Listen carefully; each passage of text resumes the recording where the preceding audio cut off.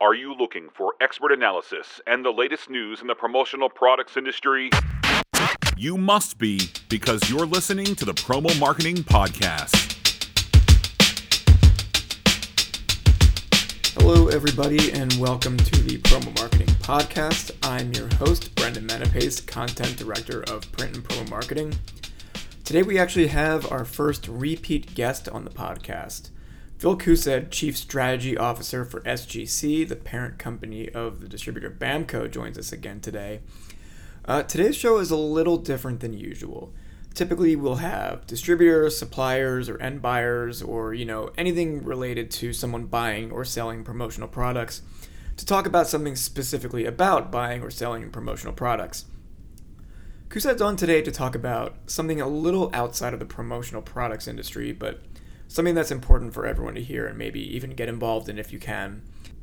Koosed's been involved in relief efforts in Syria for a few years now, but following the earthquake that hit Syria and Turkey on February 6th, he's been working incredibly long hours to raise funds, coordinate the delivery of medical supplies to Turkey and Syria to aid in rescue efforts over there. So Koosed joined me today to talk about what he's been doing to help the people of Syria and Turkey following the earthquake, how his life in business has maybe prepared him for this high-stress environment and working these long hours, and how others in the promotional products industry and beyond can get involved and help the people in need. So let's get into our conversation with Phil. All right, joining me today is Phil Koosed. Do you want to introduce yourself again? You actually have been on the show before. I'm not sure if you remember, but if you want to reintroduce yourself to the audience. Yeah, my name is Phil Koosed. I'm the Chief Strategy Officer of SGC, which is the parent company of BAMKO, a promotional products distributor. So, today the show is a little bit different because we're not just talking about promotional products. You've been, working pretty tirelessly on, raising funds and relief for victims of the earthquake in Turkey and Syria. So I want to start. Tell me about your involvement with this relief effort. What made you want to start doing this, and when did you get involved, and what was the first step? Sure. And thanks for having me on the show. I really appreciate it. So we actually got involved 7 years ago during the height of the Syrian civil war. At that point, it was kind of an all-out genocide. They were barrel bombing marketplaces, targeting schools and hospitals, and unfortunately using sarin gas, and a lot of children were dying. I would probably say at that moment in time, it was probably the worst crisis in the world, or the most amount of suffering in the world was happening within Syria. And so my wife and I decided to try to help. And what started first with a bunch of friends and family all pitching in to get a container of humanitarian aid on the water ended up turning into an organization called Save the Syrian Children, in which we ship humanitarian aid, mostly medical, but also other humanitarian aid to the hardest hit parts of the war zone, and to the most vulnerable populations that are really hard to reach. And so when the earthquake took place last week, we already had boots on the ground. Our team was already there. We've been servicing the area for 7 years. And so we were able to quickly take action. Was there anything different about working this time than it was working in the past? Any difference in the effort that needed to be, taken on your part? Yeah. I mean, it's hard to compare suffering because, what we saw over the last 7 years was some of the most heinous, horrific, sorrowful things that could be witnessed. I mean, just the amount of suffering from the children and civilian population there. But this somehow or another topped that. Just the sheer volume of and scale of this crisis, the amount of suffering, the amount of people that were affected. We're talking millions and millions of people that were affected, tens of thousands that are dead and quickly rising, unfortunately, still.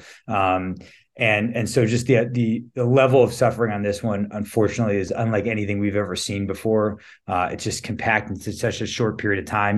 When you have an earthquake of this magnitude anywhere in the world, it's gonna kill a lot of people. It's gonna cause a lot of suffering no matter what. But when that happens in a developing country like Turkey or Syria, then it makes it even more difficult. And then when it happens in a war zone like the area that we service in Idlib, Syria, it makes it nearly impossible to go to go and come out of that without massive suffering. And that's what unfortunately we're seeing on the ground. We're getting aid in, and it is helping, but sadly it's still not enough. We're still losing a lot of people, and it is a really tough circumstance for sure.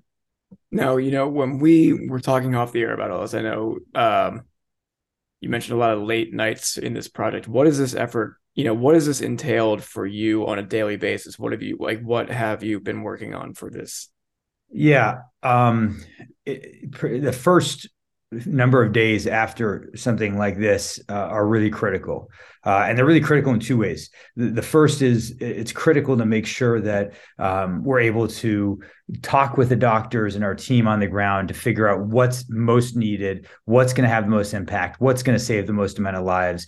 And there's a lot of when it's in the middle of a crisis like this and hospitals are flooded and everyone's overwhelmed. It's not a clear line of communication like we normally would have. Typically, I'd say we've got it pretty dialed in terms of building out needs lists. But we had needs lists coming in from doctors in various hospitals all around the region, and trying to match those up, figure out what's needed most. It's really a game of triage. So there's a lot of late nights working with the team there to figure out what's most needed. And then on the other side of the coin, we also wanted to spend a lot of time making sure that we could engage with our donor base and other people who wanted to help out. In a time like this, I think people see things on the news and it's tremendously sad. And a lot of people are left with a feeling of hopelessness or feeling like there's nothing that can be done. And so, we want to engage with folks at that moment, so that way they know there is something they can do and there's a way in which they can help out, and give them that opportunity to help out. And so that's really what makes this time period so busy. We do a lot of late nights for sure, pulled a couple all-nighters, just because time is so of the essence. And it's really critical. Back when we first started this organization, it was kind of a similar circumstance. And it was, I would say this go around, we were a little bit more prepared in terms of, the emotional, psychological toll of it all, and making sure that we went and were there to support the doctors and support the team on the ground, and work with all our volunteers, but also make sure that we've got enough energy to keep going, because this is going to be something that's going to go for quite some time. Not something that just ends after a week or two. Yes. What do you think has been the biggest challenge for you throughout this? I think always the largest challenge is actually just seeing suffering on the ground. The stuff that we see on TV is so sad. And unfortunately, that doesn't even come close to what's happening on the reality on the ground, because TV, naturally, you have to go and filter out some of the more graphic things. But the graphic things are present throughout. I mean, that's kind of all there is. So when you look at the challenge of working in that area, and the challenge for us just working remotely with a doctor in that area, I would say it's the suffering and the stories that we hear and the videos that we get and the pictures that we see. That's something that is so sad to see. And that's probably the toughest part from our standpoint, is just seeing that. Clearly, the toughest part of this entire crisis overall is just the sheer amount of human suffering. It's hard to put that into perspective. It's hard to go and really, you see a number, tens of thousands dead. It's sad, but it almost just becomes a number. But when you actually start looking at it story by story and realize that every child that died is someone's child, that every parent that passed away is a parent that a child will never have in their lives again, that every limb that has to be amputated creates another person who will be faced with a disability in a country where it's very difficult to be disabled. When you start hearing those story by story, that's where you realize that the suffering is just so great there on the ground, and that's the most challenging thing to see. And has there been anything in your life as in business that prepared you just for the work that went into this? From an emotional and psychological standpoint, absolutely not. I've never had to face anything like this. I don't think I will ever have to face anything like this in my life, personally. So I don't think I was prepared from that standpoint. And 7 years ago, when we started this work, I got so into it, and I was so stressed, so low on sleep all the time, that I ended up coming down with shingles, which is not something that's typical for someone that's 35 years old at the time. It's usually something that's faced by folks that are 70 years and older. And I kind of learned at that point, like, all right, you got to go and you got to go take a little bit of time to process this whole thing, because I don't think I was. As far as the prepping from a standpoint of being able to operate, kind of putting the emotions aside, just the operational aspects of it, 100%. Everything I think I did in my career almost led me to this point, from a standpoint of being able to source medical aid and other humanitarian aid directly from factories throughout the world, mostly Asia, being able to understand the logistics that goes into ocean and air freighting product all around the world into very difficult areas.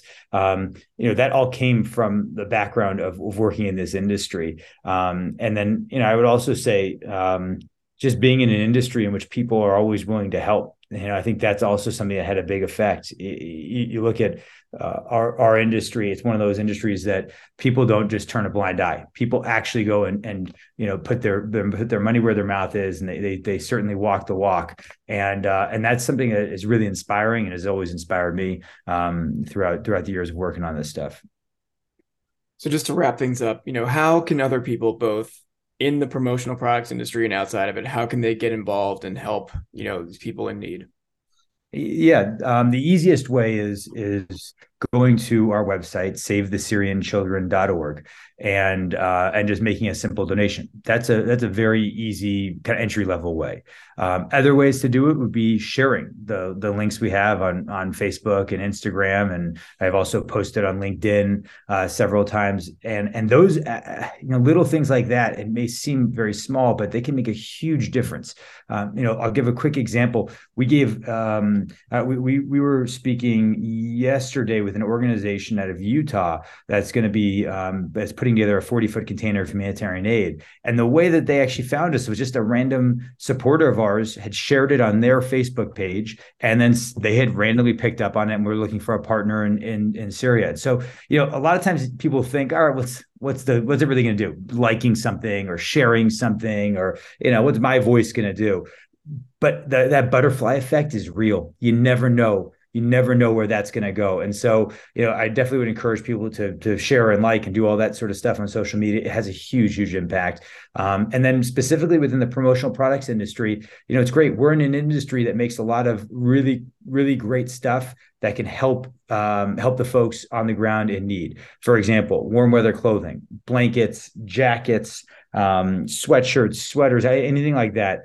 All can be massively useful. We had a tremendous amount of people lose their homes during this earthquake. It is freezing cold in Syria, and this is a battle that will wage on for unfortunately years. And so, getting warm clothing is the difference between life and death when it comes to hypothermia. So, we are an industry that makes a lot of that. We're an industry that makes backpacks and water bottles and other things that can help in a crisis. So, if any distributors or suppliers have extra stuff, we've always had those things where we imprint something wrong and it turns out we've got 3,000 sweatshirts with the wrong logo on it. This is a perfect way, a real win-win to dispose of those in a way that is amazingly helpful. And so I would encourage anyone that has anything like that, please reach out to me. I can be reached on my LinkedIn page, and that's probably the best way to get in touch with me, or just directly via email at phil@bamko.net. I still have my old BAMKO email, even though I'm part of SGC. So phil@bamko.net. If you want to help out.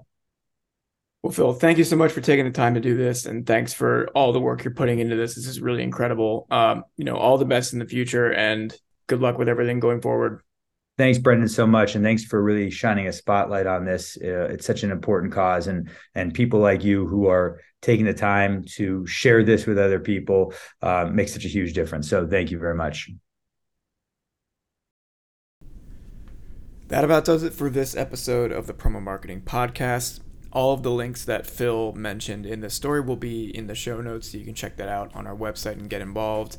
If you like what you heard, please be sure to leave a review on Apple Podcasts, Google Play, Spotify, wherever you get your podcasts. Like and subscribe. And if you have any tips or comments, you can always send them our way on Twitter at promo_marketing. Once again, I am Brendan Menapace, and this is the Promo Marketing Podcast.